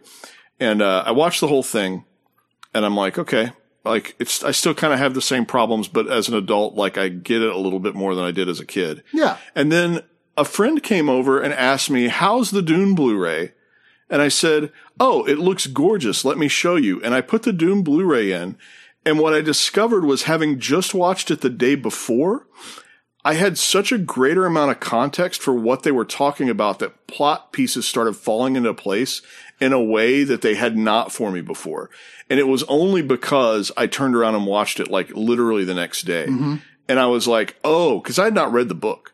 So I was like, oh, that's what they're talking about. Oh, that's who these witches are. Like everything was it was like you're watching it the first time and you have no context for anything. You can't have And coming watch back this film. around, I had context suddenly and I'm like, wait, I now know what they're talking about where I didn't before. Yeah. That actually then led me to read the book. And then I was like, okay. Oh, this is a masterpiece. Okay. Like this is what, and it's funny. People talk about the book not being faithful. And it's as faithful as like most movie adaptations. Like sure. it's a Cliff Notes. What it misses. Yeah, it's kind of reminds me of Watchmen in that it's like, yeah, the stuff is in there, but it's missing the emotional toll. So for instance, Jessica and Yui's betrayal of the family, for instance, it's like, that's a big plot point in the book because Yui and Jessica are like best friends. Mm-hmm. He's her most trusted confidant. And the revelation in the book that he sells her out is a big turning point in the book, whereas in the movie, it's sort of like, I think she may even think in dialogue, like, Dr. Yui is my closest confidant. And that may be the only time it's said is like in her own mind. Yeah. And there's no other emotional connection. You don't see them hanging out or being friends or like, there's nothing that supports that in the film other than that it happens in the plot. It happens in the plot of the book. It happens in the plot of the movie. Yeah. That's a very shallow reading. Yeah. And it's like, it reminds me, it's Watchmen-esque in that particular way of like, no, it's faithful. We hit the beats. And it's like, yeah, you hit the beats, but there's nothing there. Like, like freaking Dr. Manhattan and Laurie at the whole of the impact in the movie. When in the book, when they go to Manhattan and they see all the dead bodies everywhere, Laurie has a breakdown, starts vomiting, and it's like, get me out of here now. And in the movie, Laurie's taken to the edge of where the Manhattan takes her to the edge of the stuff and she sees and she's like, oh, this is bad. And then like leaves. Not and the it's same like, impact. yeah. And it's like, yeah, they're the same, but they're not the same. Yeah. And there's a lot of that between Dune the film and Dune the book where it's sort of like, for people to say it's nothing like the book is actually, I think, incorrect. Yeah. It's just a very surface level reading. Yeah, exactly. And honestly, and it doesn't matter how many times I see Dune, the last like 45 minutes of this movie are just a big nothing burger to me. Like basically from the point that he kind of like all the stuff at the beginning, all of the setup, all of them arriving at Arrakis and being shown around is all great. All the world building is cool. To me, kind of once he starts hooking up with the Fremen, well, because it moves too the movie's fast. not interesting at all. It moves and too that's fast. when and you have like 40 minutes of it, and it's so effing boring. The movie spends the whole, first half of it going, oh, let's build up this world, and it's interesting, and then it's like, let's speed through all the Fremen stuff. Yeah. Which is the big part of the book. And you're like, wait, what? Did you not care about this shit? Like, you just moved through it so fast. I always come at this because I've read the book multiple times, and I'm watching this as like I said, cliff notes of this book. I'm like, I like all the visuals. I like what Lynch is doing visually. I like a lot of his casting. There's a lot of stuff to like there on that level, but taken as a movie outside of all that, it's kind of hard to parse. I've read the book before I saw the movie, even as a kid. So I'm like, I don't necessarily know how to parse it outside of that. I don't know. I still think it's very well worth watching, but I don't think you're going to get anything out of it if you're half watching it. If you're like checking your phone and shit between it, cause it's too dense. There's too much information. Yeah, I actually recommend the best way to watch it is to turn around and watch it again. Watch it twice. Yeah, literally watch it. The minute it stops, start it up again, and suddenly it'll click into place with you if it didn't before. But it's a gorgeous 4K. I will say the biggest noticeable difference to me is in the effects work, and I don't know what they did, but I would assume that they went and cleaned up matte lines, because the biggest visible difference to me between the existing Blu-ray and the 4K, I mean, beyond the 4K's, the HDR and everything makes it prettier anyways. There are noticeable, like, the artifacts of sort of like, we cut this spaceship out and it's like we're moving a picture of a spaceship across another picture. Yeah. And that stuff looks more seamless. Yeah. Not necessarily that they went back and fixed anything with CG, but it looks like they cleaned up edges on stuff that was done with that kind of like matte style. Yeah, it's no special question effects. the best looking version of this out there so far. And there's a lot of bonus features. Yeah, I've seen this so many times at this point, because it has become, since that Blu-ray purchase, it has become a yearly, if not bi-yearly watch, where I'm watching it like a couple times. I've seen it quite a few times at this point. And with this particular watch, I actually watched just the audio commentary, because I've seen the film so many times at this point that I sat through and watched the commentary track, which was very informative. Brand new one by film historian Paul M. Salmon, and there's another brand new audio commentary by Mike White of the Projection Booth podcast. I don't know which one you I think I listened to the Mike White one. Okay. Yeah. It was really good. I presume that's not the director, not the same writer, Mike White, not the School of Rock White Lotus guy. Okay, fair enough. There's a lot of older stuff here as well. Impressions of Dune, a 2003 documentary on the making of the film. There's Designing Dune, a 2005 featurette looking back at the production designer. Dune FX, a 2005 featurette looking at the special effects, Dune models and miniatures. The rest of these are all like 2005 or 2003. Dune models and miniatures looking at the model effects, Dune costumes. There's 13 deleted scenes from the film with a 2005 introduction by Raffaella De Laurentiis. How do you say that? De Laurentiis. I always have trouble. De Laurentiis. Obviously, Dino's daughter. Destination, a 1983 featurette that was supposed to promote the film at conventions and publicity events. There's trailers and TV spots, and that's just the 4K, because this comes with a Blu-ray as well, which has a brand new featurette looking at the merchandise that promoted the film. From the guy who does the toys that made us, which is kind of cool. Brand new featurette on the film's music score with interviews with Toto guitarist, keyboardist, and the film music historian Tim Grieving. A brand new interview with makeup effects artist Gianetto De Rossi, filmed just now for this. And there's archival interviews of production coordinator, star Paul Smith, and makeup effects artist Christopher Tucker. And then the limited edition comes with a 60-page bound book with brand new writings about the film. A large fold-out double-sided poster with original artwork by Danielle Taylor, a 6 double-sided postcard-sized lobby card reproductions, and limited edition packaging with reversible sleeve featuring original art by Danielle Taylor.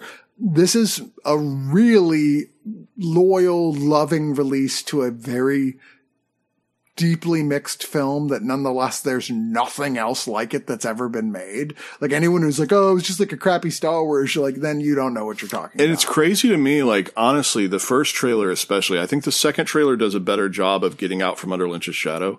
But even the first trailer for the new Dune still echoed Lynch's Dune. And I, some of that, I think people went, oh, you can expect that because it's the same source material, but I'm like, the still suits kind of still look like the still suits. Like, there's a lot of the new Dune that's sort of still. Well, I mean, it's like the production designer on Lynch's Dune was really specific to the stuff from the books, who a lot of the stuff in there was taking from the previous huge amount of work. Like, I'm told like something like $5-6 million worth of initial work for the version that was supposed to come out by Jodorowsky, that was supposed to involve Pink Floyd and the Rolling Stones and people like that doing the score and Giger doing the art designs. And I mean, if you ever get a chance to watch Jodorowsky's Dune, one of the greatest documentaries about a movie ever made, probably the greatest documentary on a film that never was made, then you should watch that. I don't think you can properly really appreciate everything going on here without having seen. Yeah, people did a lot of the work ahead of time. There was, so there's a chain of theaters here in Texas called Schulman Theaters, and they're not a big chain. They're not like Cinemark or AMC or whatever, but the chain's been around for like, at this point, close to 100 years. And I worked for Bill Schulman, who was the son of the original Schulman that opened up these. And his story about the craziest, apparently back in the day, they used to have to bid on movies. So they would bid on how much they would, sort of like the way that I understand that, exhibition works is that when it comes out, you pay a certain percentage to the studio. And then the longer you keep the film, the more that percentage works its way down, which is why you see, studio, like a movie theater will play something for like 6 to 7 weeks and you're like, why is it still playing that? And it's like, it may be lucrative for them to play that because if they're still getting 20 people, that may be making more than the big blockbuster, depending on also the percentages. Why the Alamo and chains like it have been so successful, because they're marketing themselves around like very big reissues of films that they don't have to pay those percentages. And so he would always tell the story about how crazy the Texas exhibition bidding war for Dune was. And he was not like a sci-fi nerd at all. Like, this is like a good old boy Texas guy. And one of his favorite stories to tell was just that he won Dune for the area and that it was the biggest bust and belly flop that he'd ever taken as an exhibitor. Yeah, it did not perform there was a frenzy over like these chains basically going, no, we want it. No, we want it. No, we'll give you this percentage. No, we'll give you this percentage. And it was it was essentially a fight amongst the different regional theater owners. And he won that fight. And he said the first night he was like, it was standing room only. The place was packed, wall to wall people. And then that was it. Yeah. Like, that was it. Because people walked out of it confused. I don't know what that was about. This was not, I thought this was going to be the new Star Wars. It was decidedly not. It was never supposed to be. They marketed it very poorly. They actually, I remember when this came out, they came out with booklets to translate shit. Like, this is what this means. This is what the Bene Gesserit is. This is what so you could open it up in the movie theater in case you forgot. I mean, like, it was just badly marketed, badly planned for what it was supposed to be. And, I mean, thank God with this new re-release, it sounds like, to all reports I've heard of early screenings, that it's fucking fantastic. And with Villeneuve directing it and saying, this is literally like half the book we're doing for the first movie, which is the only way to tell the story. Is you can't tell that book in one movie unless it's 6 hours long. Like, early reports are glowing. And Villeneuve is the guy who's like, hey, I'm the guy you go to when you want to do hard sci-fi, right? I mean, as he proved with Arrival and the Blade Runner sequel. Yeah, that's the guy. Yeah. So I hope that we're going to get the definitive Dune there. But this is not a bad Dune. It's just a rushed Dune. Oh, well. Let's talk about our last film. Zack Snyder's Justice League. All right. Just tell me right off the bat, John. I know you saw Joss Whedon's Justice League. I know you saw Zack Snyder's Justice League. I mean, Is there any reason if you've watched Joss Whedon's Justice League to go and watch Zack Snyder's Justice League? Oh, God. So let me think of how to frame this. So this caught me right at the tail end of me working for like movies.com and Fandango and stuff. And this idea that, this had been a movie that was already finished and done. And even Zack Snyder being like, look at these cans. This is already a print that exists. Feeding this idea that this was an existing movie and not just like chunks of ideas over time. So here's my deal. I didn't like Justice League. I didn't like the Joss Whedon Justice League. Straight up. Didn't think it was fun. I thought it was a weird studio experiment to see if they could make a movie without creatives. Joss Whedon wasn't doing press for it. Zack Snyder wasn't doing press for it. It was a film created by a release date. And it felt to me like producers going, can we pull this off? Can we actually create a movie that doesn't involve directors and can just be pure IP and release date alone? What if we were able to get the creatives out of the process entirely of art? It really, to me, the first Justice League feels that way. And as much as I hated Batman vs. Superman, I did. It's awful. As much as I hated that movie, it was still a vision created by someone, even if I wasn't in line with it or disagreed with it. Justice League to me was weird. It was the only time I've ever sat in a theater and gone, this is not a movie. This is an obligation to a Christmas window release date. This is so strange. And I'm a comic book fan, and I'm a bipartisan comic book fan. I'm not a Marvel zombie. I'm not a DC guy. I like what I like. I'm right. I'm literally right in the middle. You saying that makes me, the way you said that makes me think you're more of a DC guy than a Marvel. I'm not a Marvel zombie. I'm not a DC guy. I don't know. The DC guys don't have a name. Yeah, DC zombie. It's the same thing. Is it the same thing? Yeah. The only reason you say Marvel zombie in your head is because Marvel actually has a book called Marvel Zombies. But they called that book Marvel Zombies because there was already a term Marvel Zombies. Let's be clear. I like both too. Anyways. Yeah.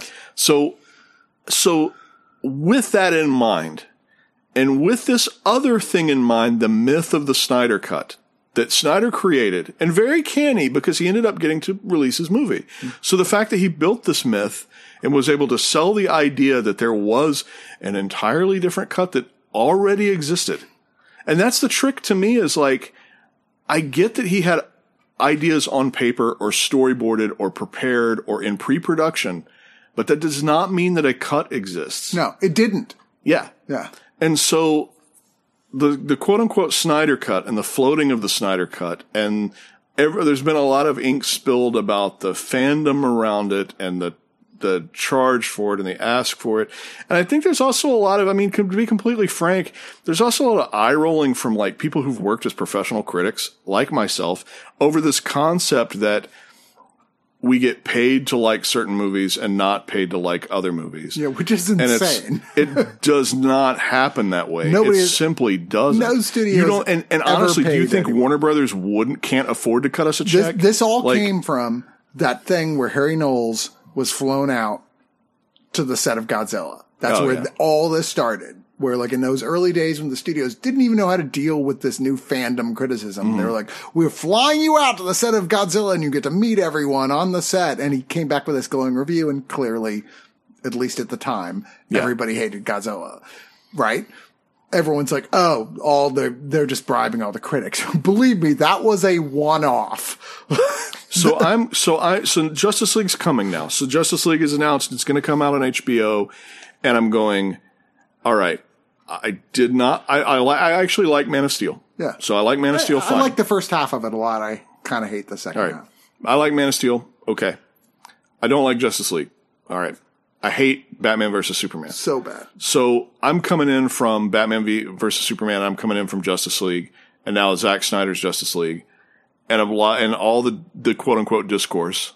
And I'm going like, all right, I'm not excited for it, but I'll watch it. Sure. I'll watch the damn thing because I'm a big enough comic nerd that like, damn it, it feels like an obligation or a duty. Like I'm going to watch this thing. I have no expectations for it. They're like, there's literally 3 hours of this film is footage that's new.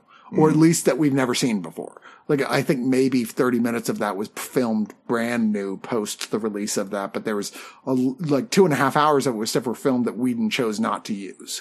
So you're like, most of this movie, this 4-hour cut, we've never seen before. It was so immediately better. Yeah. Like, which I couldn't have been more shocked. I was struck immediately. Like, oh, this is so much better right off the bat. Just even, God, Chris, I don't know if you've seen the comparison, but I remember sitting in the theater going, what am I looking at right now? In a scene where Lois Lane talks to Martha Kent. Mm-hmm. And it was shot like a fucking pharmaceutical ad in the Whedon version. Yeah, one of the worst scenes. And it's like, why? I'm thinking like, when I was watching the theater, I was like, I was sitting there and I'm thinking, I cannot believe that I'm watching a professionally made blockbuster that has a scene that's staged like a student film between these two fantastic, iconic actors, Diane Lane and Amy Adams. And it's shot like back and forth, cutting back and forth like a fucking student film. I was losing my mind. And then we get to that scene in Zack Snyder's and it's like, oh, he just completely redid the scene. And it's almost the same exact scene, except he shot it. Yeah. Like it's framed, it's edited. And I was like, I mean, that's crazy to me. All that being said, it's really easy to come back to do a remake of a film that you only did a small portion of, but now you have absolute control of, and having listened to tens of thousands of deep cut analysis of and go, oh, well, this didn't work. Let's do it differently and more like what they wanted to see. I'm sorry. I'm being I want to pull back a bit because I'm not a Zack Snyder fan. I think he is a hack beyond hacks.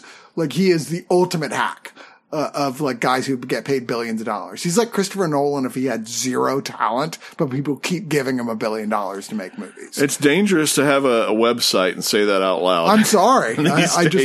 He's really remarkably untalented as a director, and I just have no idea how he keeps getting movies. I really liked this to the point that when it wasn't really good, I found it jarring because it doesn't sustain the whole time. There are a couple moments that are like, oh, that's funky or that's weird or I don't like that.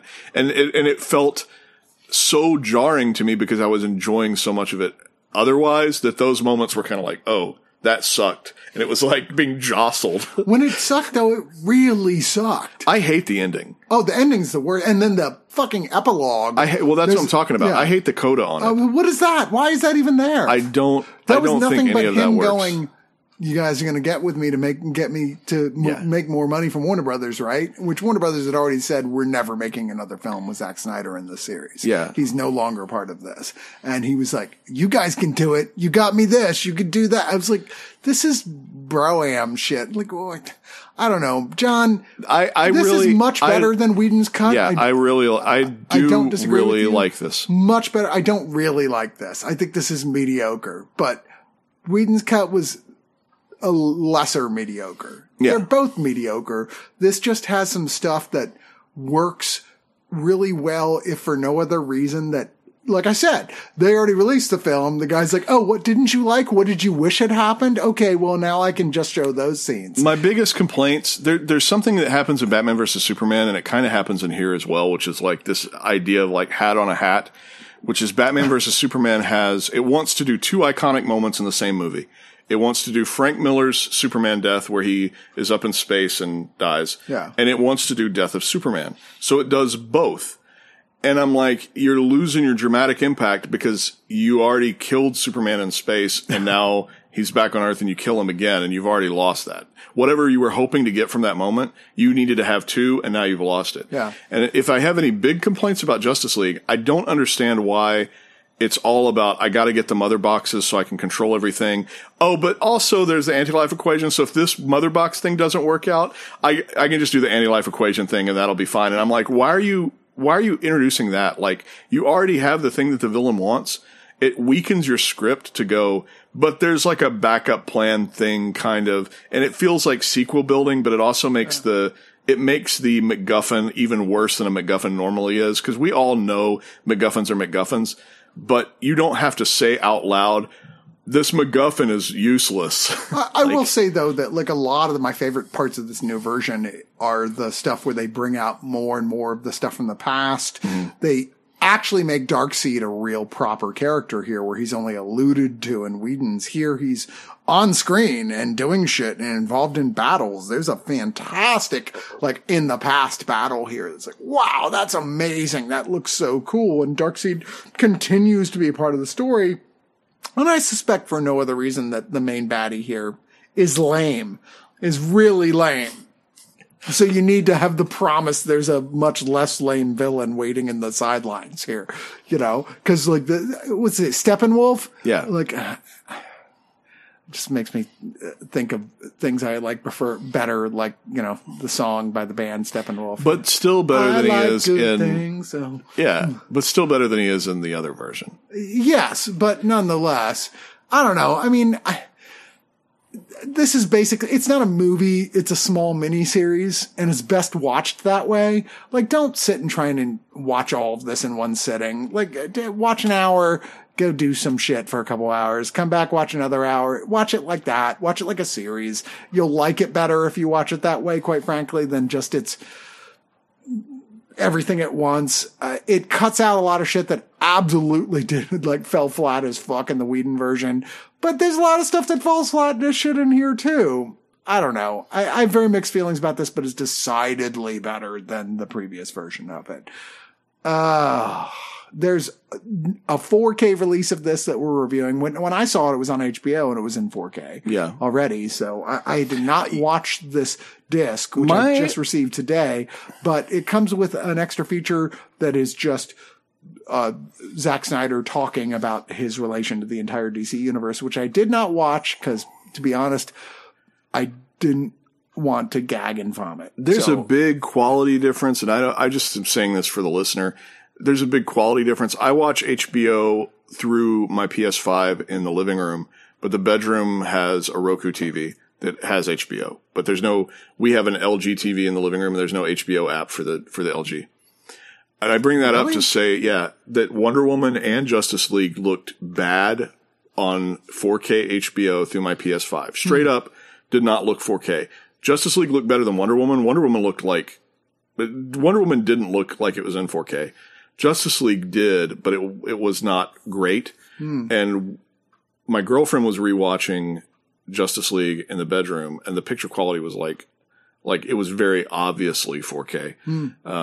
So I've had bad 4K experiences on HBO Go through the PlayStation. Well, so I'm watching it through Android TV, and it looked fantastic. Cool.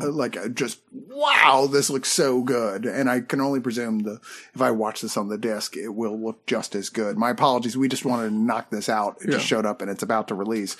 But it looks great. No question. Oh, and can I mention that finally they turned Cyborg from the Whedon version, which is this annoying character that they're pushing towards the front, but you never care about, to a character you actually kind of care about. Yeah, you do care about Cyborg. The chutzpah of we're going to frame this for IMAX for a movie that will never be released in IMAX is also I don't know what I think about that. Yeah. That's super weird. Yeah, that was weird. Yeah. Agreed. All right. Well, that's it for Digital Noise. Thank you, John. John, just off the top of yours, is there anything else that you've been watching right now that's new that you want to recommend to people? Oh, you know what I discovered? I'm a big fan of the TV show Pen 15 on Hulu. I've still not watched that. And out of nowhere, they dropped a 45-minute animated episode that is brilliant. Absolutely brilliant. Really? It's such a good show. And you and I have talked about this before. I think season 1 is a good comedy. There's something that happens in season 2. There's some magical alchemy of something that it becomes something else, and it's really freaking good. And the animated one was really good. But I'm letting people know because I feel like it got people. There are people that watch Pen 15, but I didn't even know that thing existed. It was actually because I was watching Vacation Friends and saw the little block that showed it, and I was like, oh, I didn't even know that was out. I was on Twitter all day, and I didn't see anybody mention that there was a new Pen 15 that dropped. I didn't know you like peanuts that much. So, yeah. Which is Pen 15. And I've been, when you look at it, for 40, Chris, let me tell you, for 45 years, I have touched a penis. I've looked at a penis. Yeah. Every single day for 45 years. Every day. It's How at was this it? point. How is it Yeah. right now? It looks like every other penis. Right now, it looks like a scared turtle. I'm sure. I can't even find it. You sure you got a dick? Do you have some raw hamburger meat you can wave in front of it?